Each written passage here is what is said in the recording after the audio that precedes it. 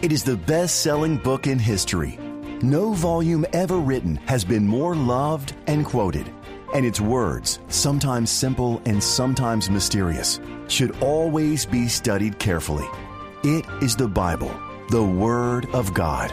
Welcome to Bible Answers Live, providing accurate and practical answers to all your Bible questions. This broadcast is a previously recorded episode. To receive any of the Bible resources mentioned in this broadcast, call 800-835-6747. Once again, that's 800-835-6747. Now, here's your host from Amazing Facts International, Pastor Doug Batchelor. Hi, friends. Would you like to hear an amazing fact? With the recent scientific advancements in DNA and genetic research, more and more people are discovering the surprising details of their ancestry. Nearly 30 million people have spent about $100 to learn the origin of their ancestors and to identify potential health risks. Furthermore, using DNA, several scientific teams, including National Geographic, have mapped the migration of mankind around the globe. Evolutionists have been stunned by reports that reveal human history is much more recent than they expected and springs from either Eastern Africa or Mesopotamia. Another fascinating DNA genetic study from the Rockefeller University and the University of Basel, Switzerland, reveal that all humans are descendants of one solitary pair of humans. That's right. They determined all humans descended from one original couple.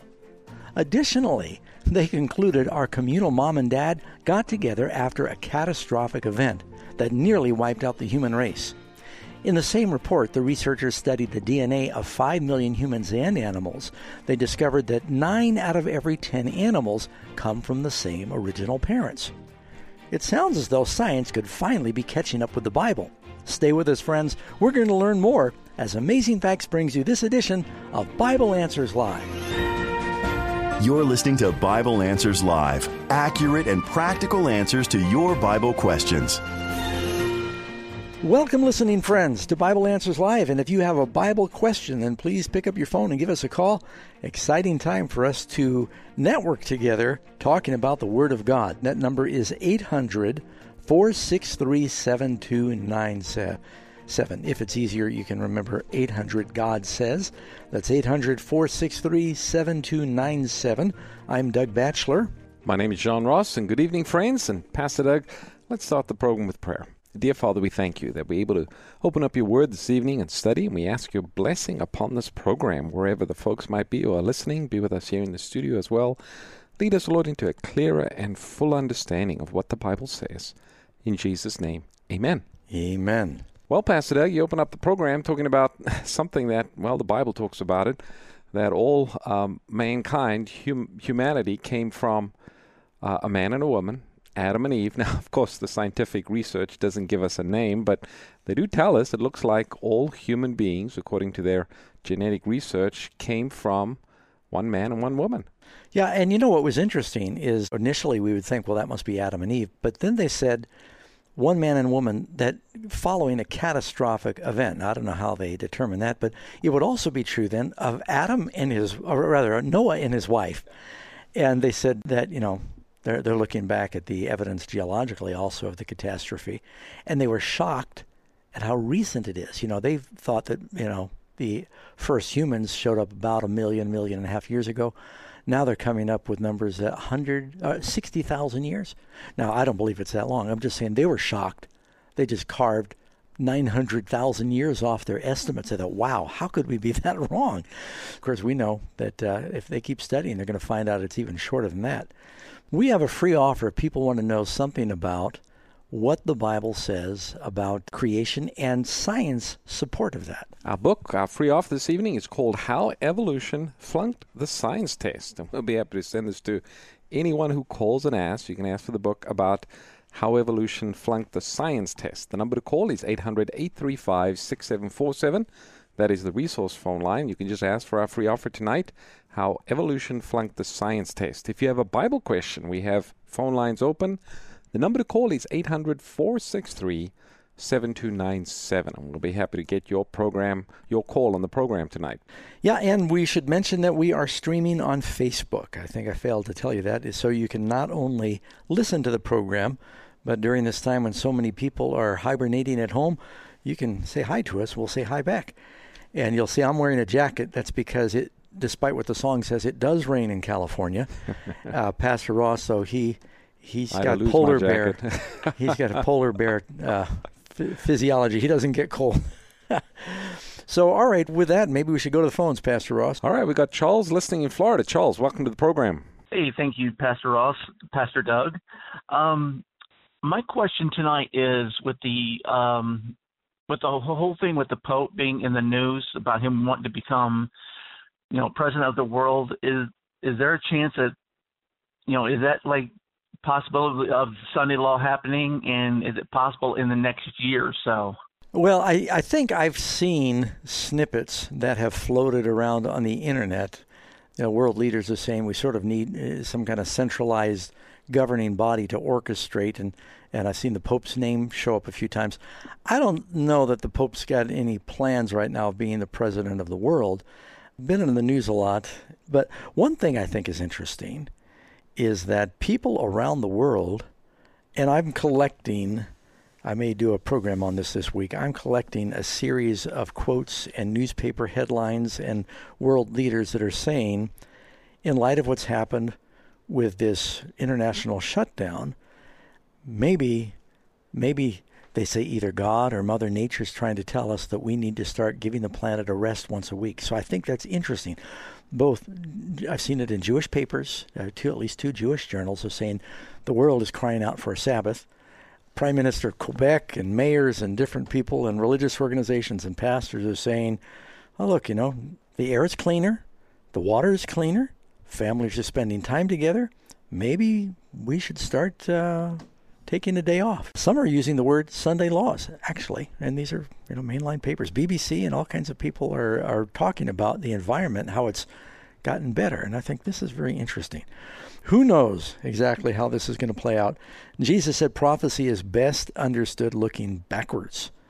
He said, when these things come to pass, then you will know. So we're going to pray and wait and watch. That's right. We do have a study guide talking about the United States in Bible prophecy. Kind of ties in a little bit with this and the religious connection there, and we'll be happy to send this study guide to anyone who just call and ask. The number again for our free resource is 800-835-6747. You can ask for the Amazing Facts study guide called The United States in Bible Prophecy. Jackie's listening from California. Jackie, welcome to the program. Hi, good evening, pastors. Evening. My question was regarding Matthew 25:37, where it sounds like Jesus is talking about ministering to others. I was just wondering, is it worth participating in a community service project or volunteering if you know for a fact you're not going to be allowed to talk about the gospel? If they restrict you, they don't allow you to speak about Christian things? Great question. Sometimes, and Jackie's asking a very valid question, sometimes there are community service programs where you can get together and work with others in the community to do something for common good. But because it's sponsored by the local government, they don't want you using it to proselytize or to share your faith. Now, those laws vary a little bit from state to state. But whether or not you're able to directly preach when you're involved in doing something that is beneficial for the community, I think that Christians sometimes should be helpful just for the sake of being helpful, even though it may not be a platform for sharing your faith. I'll tell you a quick story. I, over the years, have picked up a lot of hitchhikers because I used to hitchhike a lot. And I pick them up and I think, this guy's on this long road. I'll have a chance to do a gospel presentation. And I caught myself one time seeing a guy hitchhiking, and I thought, he's going to this next town. He held up a sign that said Willits, which was just 2 miles away or whatever. I said, it's not going to be enough time for me to give him a gospel presentation, so why will I pick him up? And then I thought, well, Doug, maybe he just needs a ride. He doesn't need you to preach to him. So I think that the Lord wants us to help. Give, he says, expecting nothing in return. And you always want to get involved if you can share your faith, but even if you can't, do good whenever it's in your power to do it. Mm-hmm. Thank you for your call, Jackie. We've got Guy listening from Ohio. Guy, welcome to the program. Hi, Pastors Ross and Pastor Doug. My question is there Bible scripture that supports Saturday as being the same Sabbath day that Jesus himself worshipped on, since Jesus was Jewish and he used the Hebrew calendar, I would assume, which was the lunisolar calendar at that time. And how does the new moon that is mentioned in Scripture relate to the Sabbath? I know that the new moon is related to the feast days, but does it relate to the biblical seventh-day Sabbath at all? The Sabbath of creation. Okay, fair enough. Let me start with your first question. I think we can know with great certainty the days of the week when, what's the Sabbath now? So what we call Saturday now is the seventh day of the week. What we call Sunday is the first day of the week. It says very clearly in the Bible that Jesus rose the first day. Now keep in mind, you do not find the Roman names anywhere in the Bible. The Bible does not call it Sunday, Monday, Tuesday. It calls it first day, second day, third day. Friday was called the preparation day. And they say Easter Sunday, the day that Jesus rose. The Jews are still celebrating the seventh day of the week, which is what we call Saturday. And Muslims know what day Friday is. So all of the major faiths in the world know that the days have not changed since, before the Christian era. And if you look in the dictionary, first day, it'll say Sunday, or encyclopedia. The seventh day, it'll say Saturday. You can look in the Bible. It tells us, for instance, in Luke chapter 23, and you can go to verse 55, and the women who had come with him from Galilee followed after. They observed the tomb and how his body was laid. Then they returned and prepared spices and fragrant oils, and they rested the Sabbath according to the commandment. Jesus he had the Last Supper, what we would call Thursday night, and that was a Passover meal. And then he died Friday. You could say he even rested in the tomb through the Sabbath. He rose Sunday morning, the first day of the week, to continue his work as our high priest, mediating before the Father. So there's no question about that. As far as the new moons didn't always line up with the week, because the lunar cycle is a little different than the 7-day week cycle. The Sabbath is governed by the weekly cycle and not by the lunar cycle. The lunar cycle was for the months. Now, when you had a particular feast day, sometimes we refer to it as a Sabbath as well. When one of those feast days, based upon the moon, and the cycle of the moon fell on, it could be any day of the week, it could be a Wednesday or a Thursday, it would be considered a Sabbath. When those ceremonial Sabbaths fell on the seventh-day Sabbath, that's what the Jews refer to as a high Sabbath. But the seventh-day Sabbath was always there. It never changed. Right, and even in the Gospel of John, I think it calls the Passover Sabbath. When Jesus died, he refers to it as that Sabbath was a high Sabbath. Hope that helps a little bit, Guy. We appreciate your question. We do have a study guide talking about the Sabbath. It's called The Last Day of History, and we'll be happy to send that to anyone who asks. The number is 800-835-6747. Ask for the study guide called The Last Day of History, and we'll send that right out to you. You're listening to Bible Answers Live. This broadcast is a previously recorded episode. If you'd like answers to your Bible-related questions on the air, please call us next Sunday between 7 p.m. and 8 p.m. Pacific Time. Call us at 1-800-GOD-SAYS. Would you like to know God's plan for our broken world as revealed in Bible prophecy? Want practical, trusted solutions for your biggest challenges? Freshly updated and redesigned, Amazing Facts Bible Study Guides provide 27 Bible-based topical lessons with beautiful graphics and straightforward answers that are enlightening, encouraging, and easy to understand. Each study guide leads you step by step to real, relevant Bible answers for the most important questions in your life. How can I have better health and relationships? When and how will Jesus come again? And so much more. Don't leave the future to chance. Transform your life with truths from the Amazing Facts Bible Study Guides. Order your complete set today by visiting afbookstore.com or by calling 800-538-7275. For life-changing Christian resources, visit afbookstore.com. We've got Renee listening in New Jersey. Renee, welcome to the program. Yes, thank you, pastors. My question is exactly what was what Jesus meant when he said, Father, let this cup pass from me. Was he asking not to die, or what was he asking? And about having to go to hell for 3 days, something like that, can that be scripturally founded? So those are my two questions. Good questions. All right, let's start with the cup. Why did Jesus refer to this cup of suffering that he said, Father, let this cup pass from me? At one time, James and John with their mother, one gospel says they came, another time it says they came with their mother. She said, when you enter into your glory, let my son sit on the right and left. Jesus said, you don't know what you're asking. Are you able to drink the cup that I'm going to drink? They said, oh yeah, Lord, we're able. Well, drinking a cup in the Bible often meant that you had to swallow something that was bitter. It meant that you're going to go through a very difficult experience. It was a figure of speech. Like if you're cornered, you might say, I'm up against the wall in English. Well, you may not literally be up against the wall, but Jesus was really taking the sins of the world, this cup of suffering that he was going to drink. And I think you find, I didn't do a search, but there's probably other places in the Bible where it talks about a cup. The Bible talks about the wine of God's wrath. Revelation, that woman has got a cup where she's making the nations drunk. It's false teaching. You have the cup of salvation that the Bible refers to. Yeah. And even Jesus, when he had the Last Supper, he hands a cup to the disciples and says, this is my blood. So it meant you are receiving something. And for the disciples drinking the cup of grape juice, they were receiving the salvation from the blood of Jesus. Jesus receiving the cup of suffering from the Father. He was taking on the sins of the world. Your other question was about the preaching to the spirits in prison. Oh, yeah, the 3 days.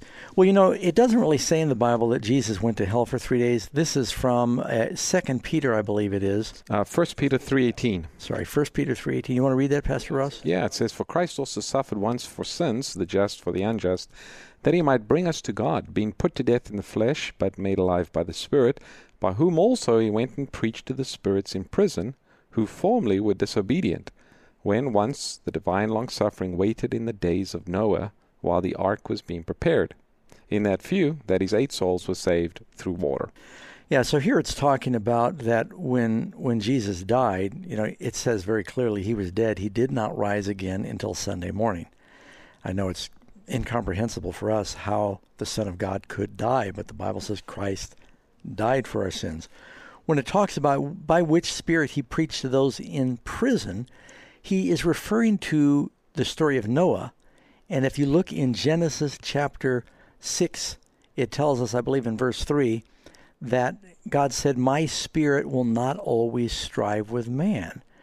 So it was through the same Spirit that raised Jesus that God preached to people back in the days of Noah. It says those spirits in prison, talking about people who are imprisoned by sin. So Jesus did not go to hell and preach to give people a second chance. The word hell is the same as the word grave in the Bible. We have that lesson on Are the Dead Really Dead? And yes, that may help Renee. Yes, one of the Amazing Facts study guides, and it's just simply called Are the Dead Really Dead? We'll be happy to send this to you, Renee, or anyone who would like to receive it. The number to call for that is 800-835-6747. As to the study guide, it's called Are the Dead Really Dead? Leon is listening from Idaho. Leon, welcome to the program. Oh, thank you, Pastor Sean and Pastor Doug. I have a question concerning John 16, verse 2, Jesus speaking, and then also Revelation 13:15. And the first part of John 16:2, Jesus said, the day will come when I'll put you out of the synagogues. And in a sense, I'm wondering, if this virus problem and no groups over 10 can meet together and all the churches being closed, if that is possibly a fulfillment of that part of that text. Well, let's deal with that first. I do not think that the government officials around the world asking people to refrain from meeting in groups, including church. It's not just that they're isolating churches. Neither are they isolating Christians or any one denomination. Doesn't matter if you're Muslim, Jew, Christian, or you're at the Moose Lodge. They don't want people getting in groups. So I don't see this as part of that. What I do think is interesting, though, it does create a precedent where the government does say, do not meet in churches. And so it sort of has created a mindset among Christians that, wow, look how quickly your freedoms can be taken away by a government mandate. So that, I think, is something that we should always kind of look at with a little bit of guardedness. And then you had a question. Well, we're going to put your volume back up. You had a question on Revelation, you said? Well, how the second part of John 16:2 deals where Jesus said the day will come when whoever kills you will think that they're doing God's service. And then I'm wondering if that relates to the Revelation 13:15, where it talks about anybody who doesn't worship the beast and his image and obey that, or, worship, obedience, about the same thing, should be killed. And so I'm wondering if that is a fulfillment also of John 16:2, the latter part.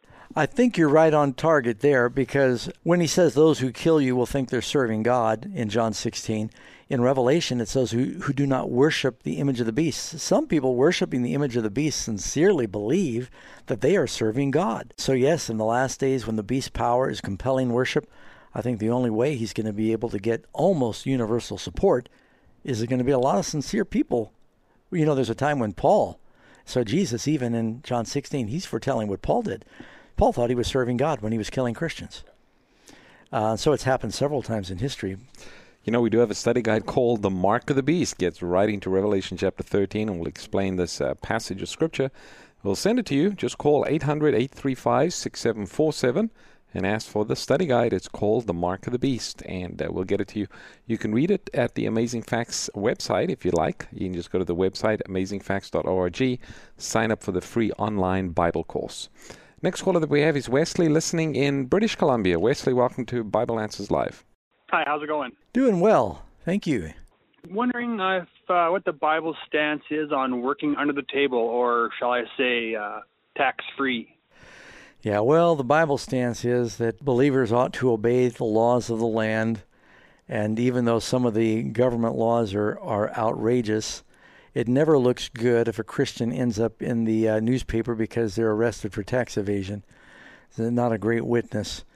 Every now and then you might stop and buy some strawberries on the side of the road, and you won't ask the guy if he's got a business license. But I think that as a principle, Christians want to obey the laws. Paul said, render to Caesar, or even Jesus said, render to Caesar the things that are Caesar's, even if Caesar's sometimes unfair. Right. So that's a good question. Yeah, but you want to be law-abiding citizens. Now, if the government ever asks you to violate a biblical principle, then you should obey God rather than man. Thank you for your call, Wes. And we're going to go to Chris, who is in Nebraska. Chris, welcome to the program. Hi, good evening. Hi, thanks for calling. My question was referring to Daniel 12 on verse 12 about the 1335, and I was wondering, where shall you place that? Yeah, Daniel 12 is a very intriguing chapter in the Bible. We get a lot of questions on this because you have more time prophecies in that one chapter than any other chapter in the Bible. And you've got three time periods. There's a 1260, there's a 1290, and there's a 1335. It says days, but in Bible prophecy, a day equals a year. The way this works out, it's kind of hard to fit this into 3 minutes. This is outlining a time of persecution for God's people. It also outlines the birth of a revival movement near the end of time. It's talking about the abomination that makes it desolate that most Protestants thought was the Roman power. We agree with that. That just became a persecuting power during the Dark Ages. And that really began politically in 508. It began when they got military power in 538, which is 30 years later. That reaches to 1798 and 1843. I know that's going to probably seem garbled. I wish we had a chart or something we could send you on that. Well, we do have a study guide called Right on Time that I think deals with this Daniel chapter 9. Is the 508 in there? I'm not sure, but it's got most of it in there because it comes from the Revelation perspective. I'm not sure if that's in there. Yep. If you'd like to receive that study guide, the number to call is, again, our resource line, 800-835-6747. You can ask for the study guide called Right on Time, talking about these time prophecies that we find in Daniel. Thank you for your call, Chris. We've got Katie listening in Maryland. Katie, welcome to the program. Hello, pastors. I've really enjoyed listening to you guys the past couple of weeks, so thank you for hosting these. Absolutely. All right. So my question revolves around Matthew 24:29 and Mark 13:24 and 25. That's when Christ gives some signs for his return, and those include the sun being darkened, the moon not giving light, the stars falling, and a great earthquake. I know that these events occurred between 1755 and 1833. My question is there any indication that this is a dual prophecy and that we can expect to see these events happen again?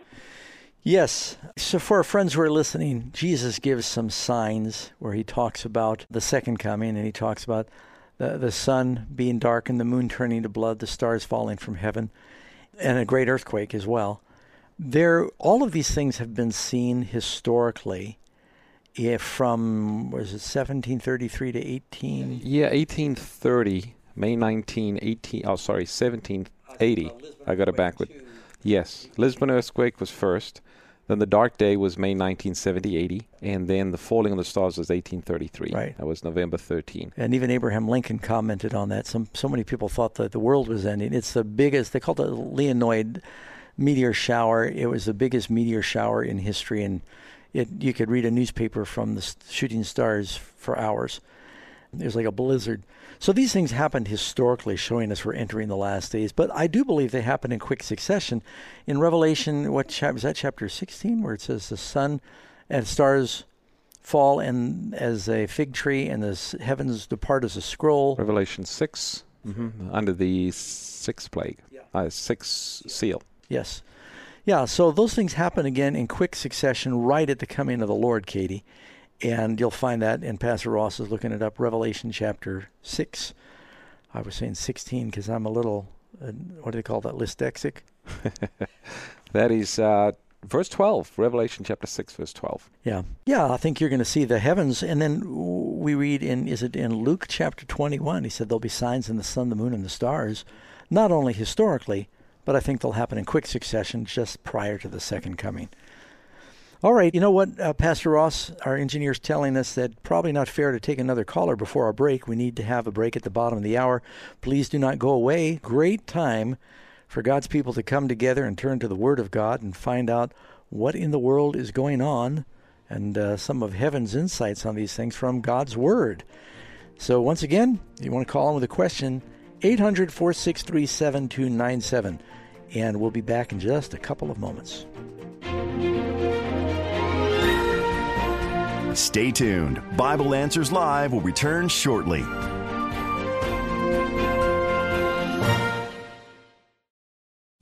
A beast, a dragon, and a woman. They sound like the characters in a fairy tale, but nothing could be further from the truth. These three symbolic end-time players are actually found in the book of Revelation, whose predictions about the last days are not exactly a bedtime story. But there is a book called The Beast, the Dragon, and the Woman. And it's a daring and concise overview of the Bible's most compelling and perplexing end-time players. And it tells about the struggle between truth and error. You'll even find out the part that America plays in these last days. If you want to be ready for the earth-shaking events yet to come, then make sure and get your copy of The Beast, the Dragon, and the Woman today. To order your copy of The Beast, the Dragon, and the Woman, call 800-538-7275 or visit afbookstore.com. Don't be caught unprepared for the final events of Bible prophecy. An international pandemic killing thousands, riots ripping communities apart, a global economic implosion. Many are wondering, is this the end of the world? Few question the military, economic, and technological might of the United States. So if we really are facing the last days, if these worldwide catastrophes are really harbingers of the end, shouldn't we expect the United States to play a key role in the final events of Bible prophecy? The book of Revelation provides unmistakable clues, and to help you understand them, Amazing Facts is releasing America in Bible Prophecy. It's going to take you step by step in identifying the global forces at work in these last days. You might be surprised what the Bible really says. You owe it to yourself to find out. So get yourself a copy of America in Bible Prophecy. You're listening to Bible Answers Live, where every question answered provides a clearer picture of God and His plan to save you. So what are you waiting for? Get practical answers about the good book for a better life today. This broadcast is a previously recorded episode. If you'd like answers to your Bible-related questions on the air, please call us next Sunday between 7 p.m. and 8 p.m. Pacific Time. To receive any of the Bible resources mentioned in this evening's program, call 800-835-6747. Once again, that's 800-835-6747. Now, let's rejoin our hosts for more Bible Answers Live. Welcome, listening friends. Back to Bible Answers Live. If you've joined us along the way, you just call in with your Bible question. We get calls from around the country, land-based, stations, satellite, internet, around the world. And you can call 800-463-7297 with your questions. I'm Doug Batchelor. My name is John Ross, and we got the phone lines light up, so we'll go to our next caller. We have Louis listening from California. Louis, welcome to the program. Hi, thank you guys for answering my call. I had a question that deals with the subject of being forgiven. And my question is, well, I know that the basic means of salvation is that first you confess your sins to God, then you repent and you ask for forgiveness, and then you accept by faith that you are indeed forgiven by God. Now, my question is, what do we do for actions we've taken in the past that we're not sure if they constitute as a sin or not? How do we know that the Holy Spirit is truly convicting you and that we're not just being led by our own suppositions or we're overthinking it? Well, first of all, the Word of God is a great place to know. The Bible gives us some pretty basic guidelines on what is sin in the Ten Commandments. Ten Commandments, though, they're more comprehensive than most people understand. And Jesus said it's not just the act of adultery, it's impurity in the mind and the heart. It's not just using God's name in vain. Jesus said, let your yes be yes and your no be no. It's not just literally murdering people. He said, don't have anger in your heart towards your brother. Jesus not only showed the actions of the law, he showed the attitudes. But God is not going to try to catch you with some unconfessed sin that you didn't know was a sin.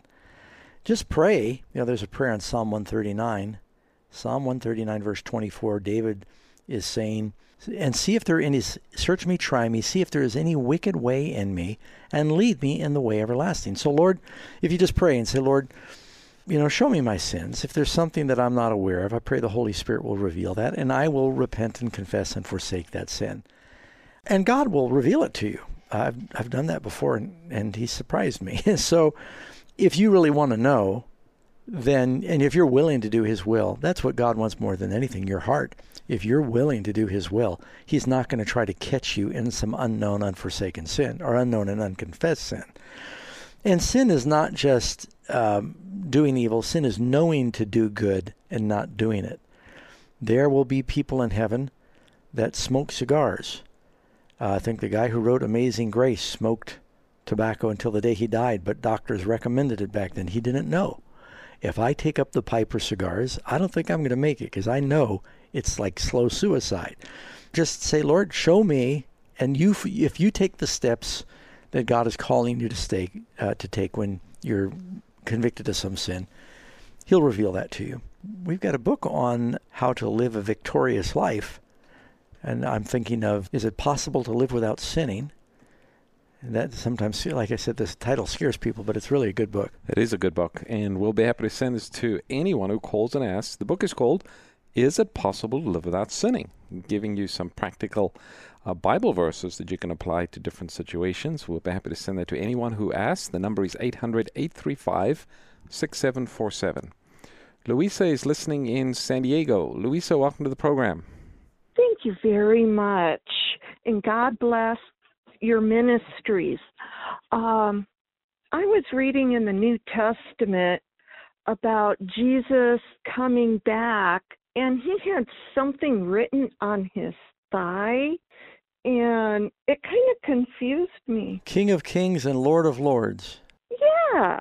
What's up with the tattoo on Jesus' thigh anyway? Well, yeah, there's several people that, and you're correct, in Leviticus, I forget what verse it is, it says, you shall not make any cuttings in your flesh or tattoos. So you're right, the Bible says people should not be tattooing themselves. Then why does it say that the Lord has got a statement written on his thigh? And that's Matthew 18. Is it the Word of God? And Revelation 19 talks about Jesus coming. He has written on his thigh, King of Kings and Lord of Lords. Now, probably, Pastor, just to add to that, when you say thigh, it's not talking about on the skin, but written on his garment. He's coming wearing a kingly robe, and it's King of Kings and Lord of Lords. It's the thigh represents victory, power, strength. So it's a symbolic term that we find. Revelation is full of symbolism. By the way, in Revelation 19, the second coming, Jesus described as coming on a white horse. Yeah, they used to have a strange custom. If you read Abraham's servant, when he went to find a wife for Isaac, Abraham said, "Put your hand under my thigh and swear to me." And it meant that you were resting on a person's promise. So when Jesus comes and it says Word of God, it means I'm keeping the promises of God. So hope that helps a little bit, Louisa. You know, you'd really enjoy the Amazing Facts Bible Study course that you can find at our website, which is simply amazingfacts.org. Free Bible study course that would take you through some of those verses. Next caller that we have is calling from New Jersey. Beckham, welcome to the program. Hey, how are you guys? Good to be on the air. All right.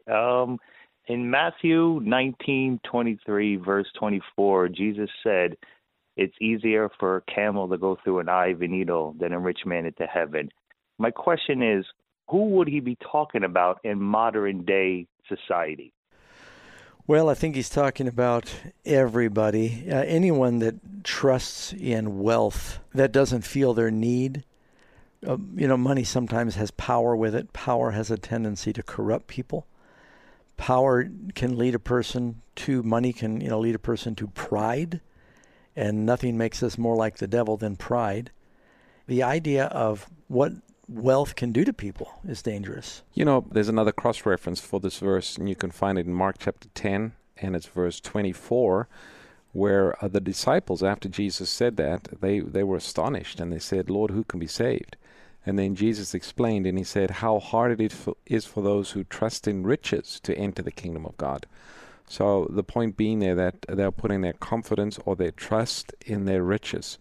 We can see how quickly riches can vanish away, just what's happening right now. We can see how quickly the stock market crashes. Yeah. Unfortunately, money is very necessary in this life. Yeah, and it's not a sin to have money. You have, a matter of fact, after Jesus shares this verse, when you're in Luke, he says this in Luke chapter 18, and then you get to Luke 19, he talks about a very rich man who gets saved. His name is Zacchaeus. And Nicodemus, the man that Jesus spoke to when John, he says John 3:16, he was very wealthy. And Joseph of Arimathea that brought Jesus off the cross and bought his gravesite. It says Christ made his grave with the rich in his death. Then you got Job and Abraham and David and many others. But there's dangers with wealth that people will trust in it. And the Bible says in Proverbs, he that hasteth to be rich will not be without sin. So yeah, people should work hard. I like what John Wesley said. Beckham, he said, a Christian ought to earn all he can, save all he can, and give all he can. But our object in life should not be money or trusting in it. Next caller that we have is Rick, listening from New Jersey as well. Rick, welcome to the program. Hi, thank you for taking my call. I keep hearing during this coronavirus these different congregations. I'm thinking down in Louisiana. I think there's one in Tampa Bay.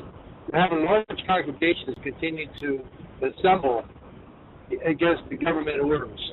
I think it's a bad testimony to the world that they're doing this, and I think it's unbiblical in the fact that they're defying the government. How do you guys feel about that, Pastor Doug, Pastor Rich? Well, yeah, I appreciate that. I agree. I don't want to judge a person because you never know exactly what their convictions are. But personally, I think it's unwise when they say that, we're doing this by faith. Well, Jesus said, "Thou shalt not tempt the Lord." And so for a person to say, "I'm going to show I've got faith by mingling in a culture where we know very well that you're putting people at unnecessary risk, and some may get sick and actually die from it."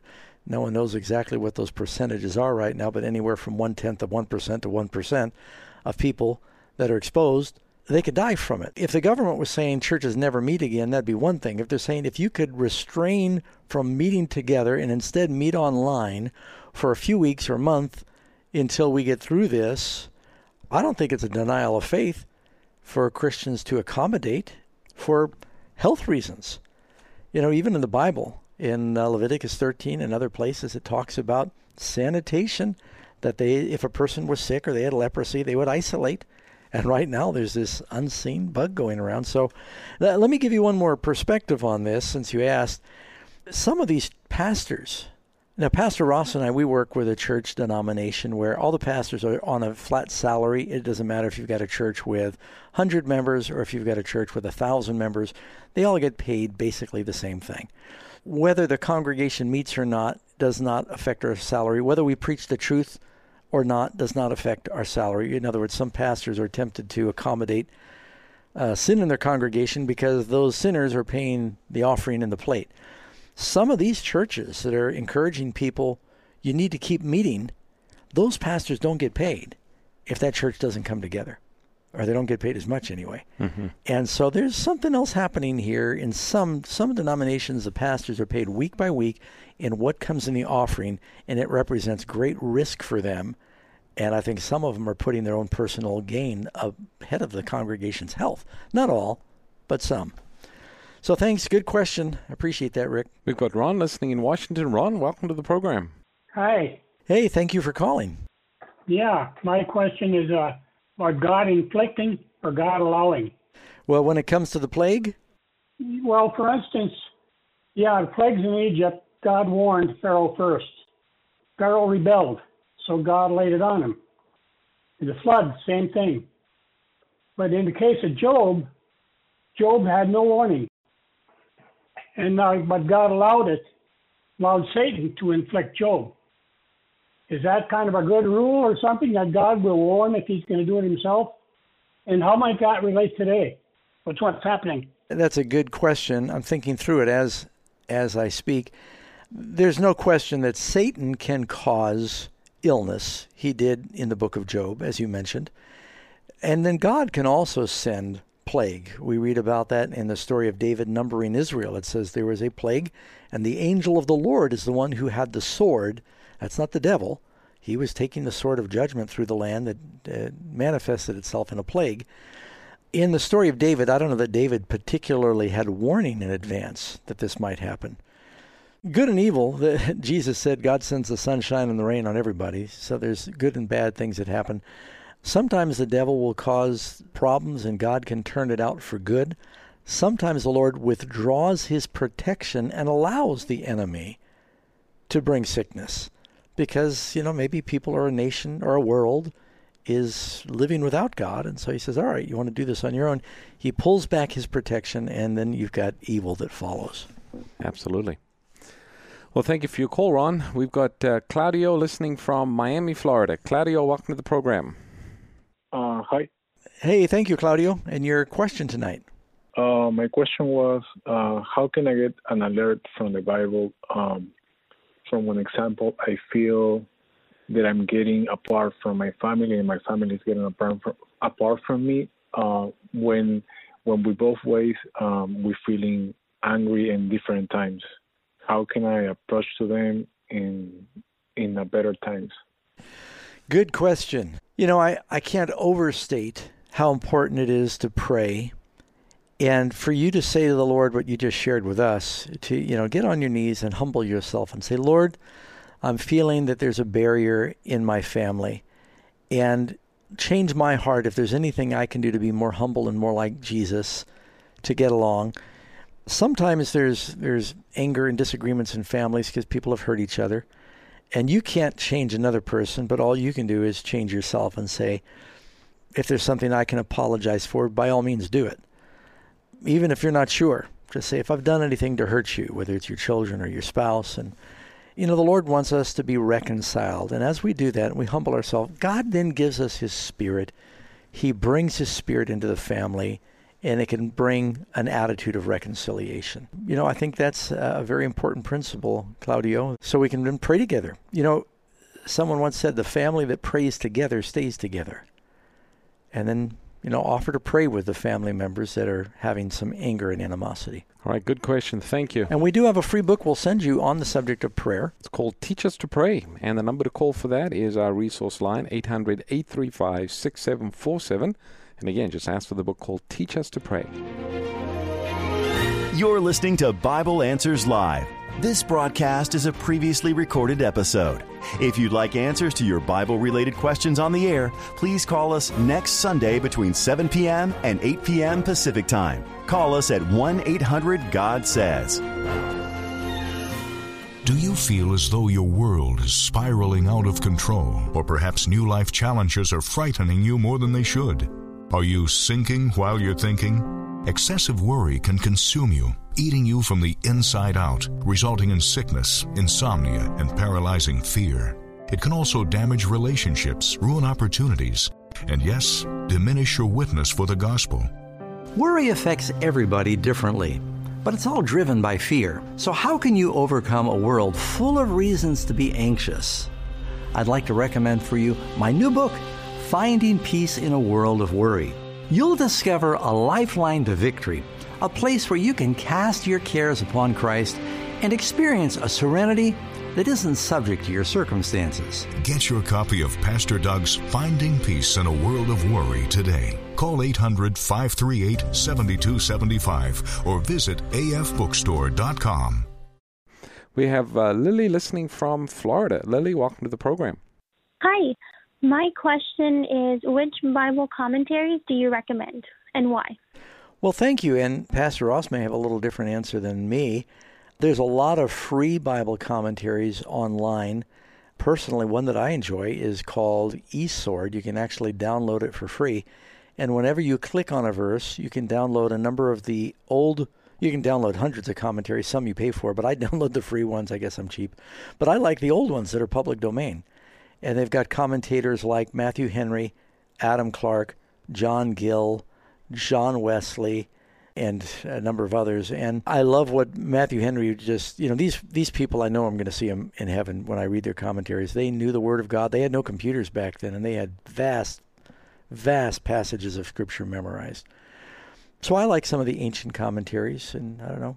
And there's also resources you can have. I use the Strong's Concordance, where you can actually click on a word in the Bible and it'll give you the definition of the Hebrew word, and it'll also show you where else that word has been used. So that's also a free resource that's available that people can use for their Bible study. And even eSword, you can click on the King James, any word, it'll give it to you in Greek and Hebrew. And so it works with the Strong. So it's a really great tool. Well, thank you for your call. Our next caller is Emmanuel from Ghana, Africa. Emmanuel, good evening. Good morning, Pastor Ross and Pastor Doug. Yeah, hi there. My question is, I want to know when probation will close for some people, because right now I know we are in the end time and then probation is going on. So I want to know when probation will close. All right, good question. When does the Bible say probation closes? Now, first of all, the idea of probation closing, some of you might wonder, what does that mean? Well, the whole world has sinned. We're under a death penalty. And it's only by the grace of God that anybody is alive, even the sinners who don't know Jesus are alive by His grace. Through the sacrifice of Christ, Jesus bought them probationary time to change their minds and accept Him and get a change of heart. But when a person dies, if they die unsaved, their probation closes. Some people, their probation closes, they grieve away the Holy Spirit before they die. In the case of Noah, the ark door was closed 7 days before the rain began. They grieved away the Holy Spirit. And those people outside the ark, their probation closed. When King Saul went to the witch of Endor, his probation closed, even though he lived, maybe another day before the battle with the Philistines. When Judas walked out of the upper room, it says Satan entered him. Judas never heard the voice of the Holy Spirit again. He ultimately hung himself. And King Saul, I should add, fell on his sword. There's some cases in the Bible of people that grieved away the Holy Spirit. Their probation closed and the Holy Spirit was withdrawn. When will probation close for the whole world? Prior to the second coming. Just before the 7 plagues are poured out, which I still think we have a little time before that's going to happen, because there needs to be a revival in the church. You're going to see a big what they call Revelation 18, that angel with a loud voice proclaiming the good news around the globe. That still needs to happen. Maybe this virus crisis will be the catalyst for a great revival. Matter of fact, maybe I can mention right now, Pastor Ross, wasn't thinking of it. Here at Amazing Facts, we're going to begin a revival called The New Heart. It'll be streaming from the Doug Batchelor Facebook page, the Amazing Facts Facebook page, beginning April 10. That's next Friday evening, 7 o'clock, and that's Pacific time.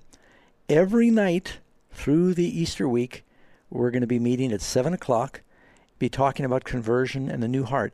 So please join us next Friday night here on this channel. Matter of fact, we may actually stream in the New Heart Revival Series during Bible Answers Live. I'm looking at Pastor Ross. He's going, I didn't know that. Right, that's good. But we're going to try and take some questions during that time as well. Yeah, excellent. We're looking forward to it. Again, that's 7 o'clock Pacific time, and it's this coming Friday evening. So if this is maybe a delayed program that you're listening to, it's going to be on the 10th of April. Through the 18th. 10th through the 18th. So also we'll be updating the website with more information and amazing facts that you can learn about. Next caller that we have is Deontay, listening from New York. Deontay, welcome to the program. Hi. Hi. My question is regarding the three angels message.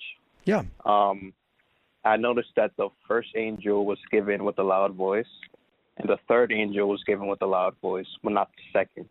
Why is that? Man, I'm glad you asked. Pastor Doug's looking at me. You know, I was reading this a number of years ago. I was reading the three angels message, and I had the very same question. Why is the first angel speaking with a loud voice, the third speaking with a loud voice? Well, if you look at the second angel's message, it says, Babylon is fallen, is fallen. And then, of course, the third angel talks about the beast and his mark and not worshiping the mark of the beast.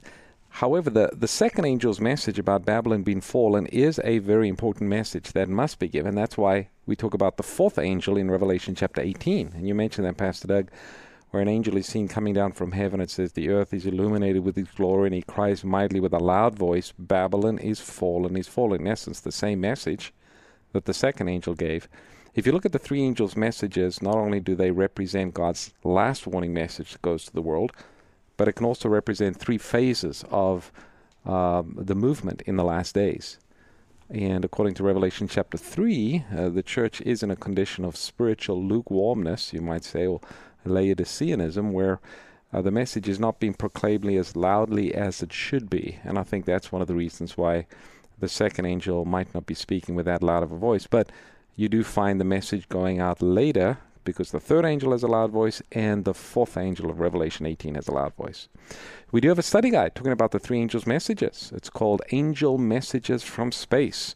And we'll send this to you or anyone who calls and asks. The number to call again is 800-835-6747, 835-6747. Ask for the study guide called the Angel Messages from Space, the three angels' messages. Well, I think we have time for another call. We've got Rhonda. Rhonda, welcome to the program. Hi, good night, everyone. How are you? Evening. And your question? Good afternoon. My question is pertaining to Revelation 7, verses 4, with the 144,000. Who are the 144,000?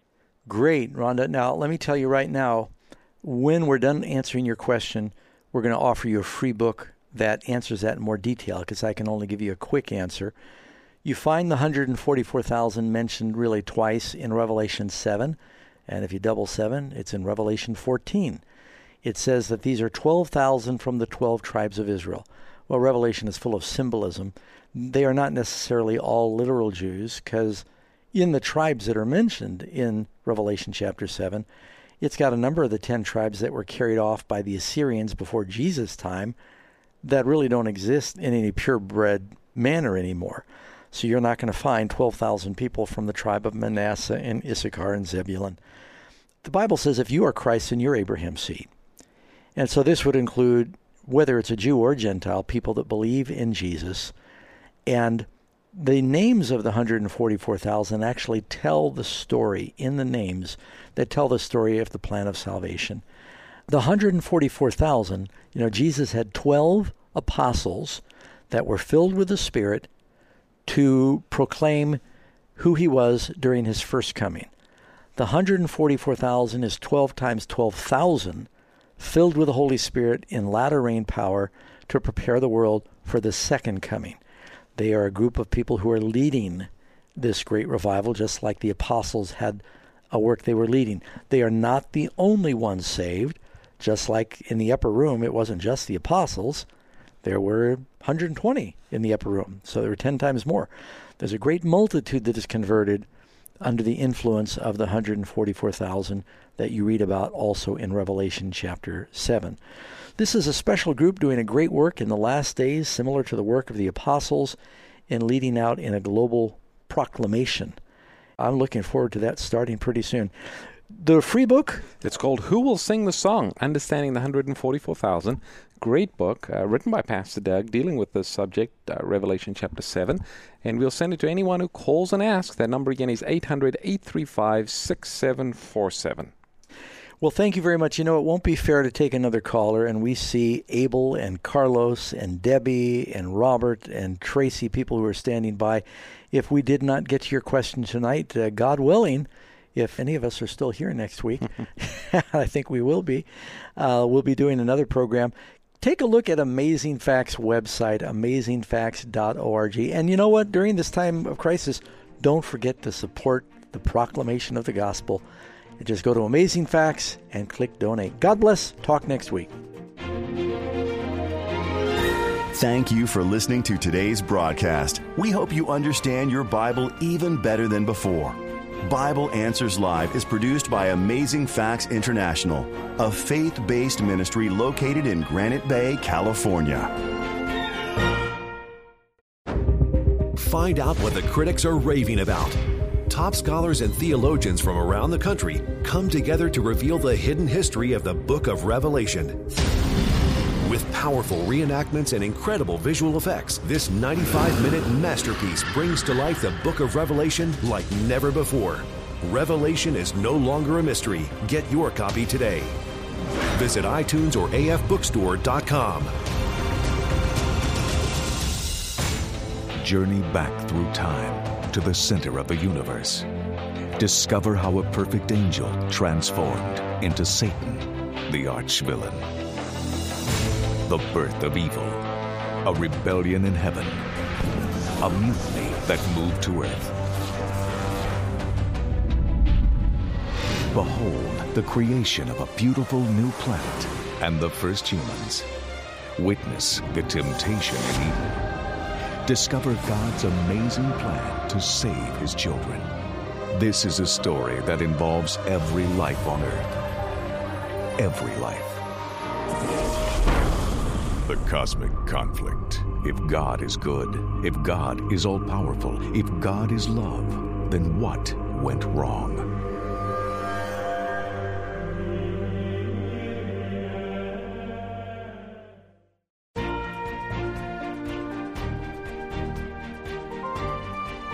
For life-changing Christian resources, visit afbookstore.com.